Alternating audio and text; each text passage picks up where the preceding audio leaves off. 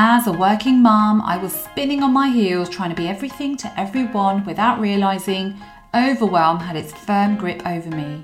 And it's no wonder, since we juggle many identities and responsibilities and tendencies to shy away from our awesomeness. Does this sound like you? I believe one of the keys to successful living is activating our personal power. The question is, how do we do this? Join me each week as I uncover actionable tips from experts and intentionally aligned working mums who, like you and me, are on a journey to boost their personal power. My name's Roxana. Welcome to the Personal Power Boost podcast. My guest on today's show is a female entrepreneur. She is a corporate escapee who currently runs 2 businesses, and she likes to say that she runs them on her own terms. She's lived in 4 countries over the years, and she's currently enjoying family life with her hubby and 5-year-old in St Albans, which is also my town. She's represented her country playing pool. Welcome, Claire. Thank you. Now, Claire, I have one question that I ask all of my guests, and that is, how have you defined success and satisfaction in your work and personal life? It's probably changed quite a bit over the years, but now for me, success is owning my own time and having a happy family, happy and fulfilled family, and having enough income and money that we don't need to worry about our finances in any way. So those are elements that have actually probably been in my mind all of my life around success.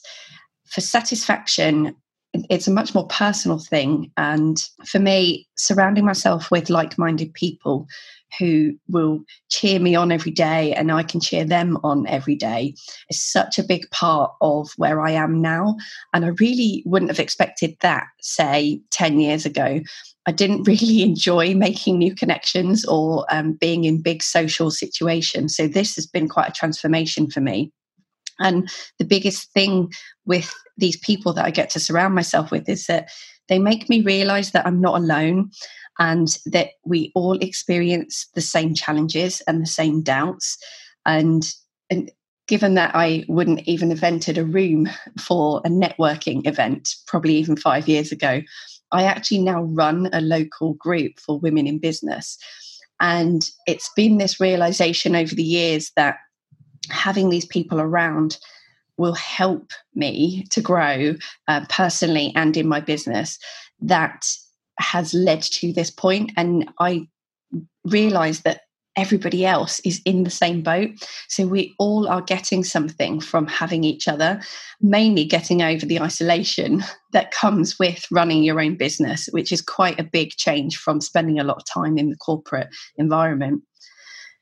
Also, satisfaction-wise for me, it's the feelings of accomplishment, having achieved something for myself and for my family that's not dictated by someone else, which is where things were for me in my corporate career. And being able to help others, that's something that's been at the core of my beliefs and my values forever. And I get to do that now in every aspect of what I do, both my businesses, my networking group, and just in life, I get to help others. So that's a huge element of satisfaction for me. And now, and it's taken a while to get here, but now truly believing that I am an expert in what I do and that I have skills and insight that are of value to others. And that's been my biggest journey to get to where I am right now. Okay, Claire, so what I'd like to know is what's one of the biggest benefits to you personally about building a community and being part of a network?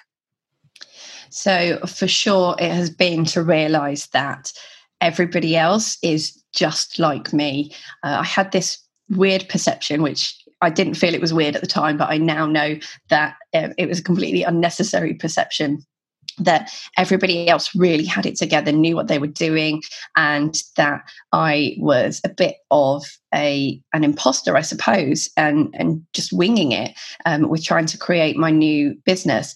So having these people around, a community of like-minded people who are doing exactly the same thing and have been on the same journey as well, has helped me to realize that everybody faces these challenges and doubts, and actually what we all do is support each other to get through them.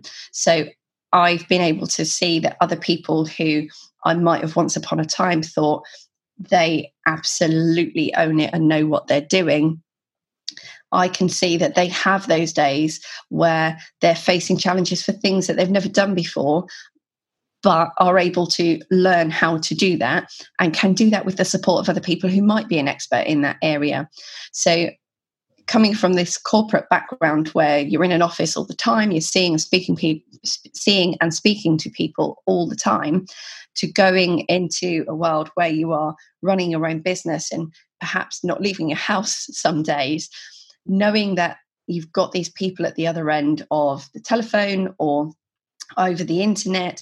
Sometimes I go to co-working sessions, so actually having some physical presence with other people is amazing to keep that mindset strong and get over these feelings of isolation, but to know that you've got people that you can bounce ideas off and that they may be experts in things that you don't know anything about. Sounds like almost like a sisterhood where everybody is building each other up and everybody is there for each other in their down times and there to celebrate your successes. And it sounds amazing and quite the opposite to the kind of image that we conjure up, perhaps when we think about business and having groups of people, almost like, I don't know about you, but I always thought of business going into my own business as sort of a self-serving kind of a venture.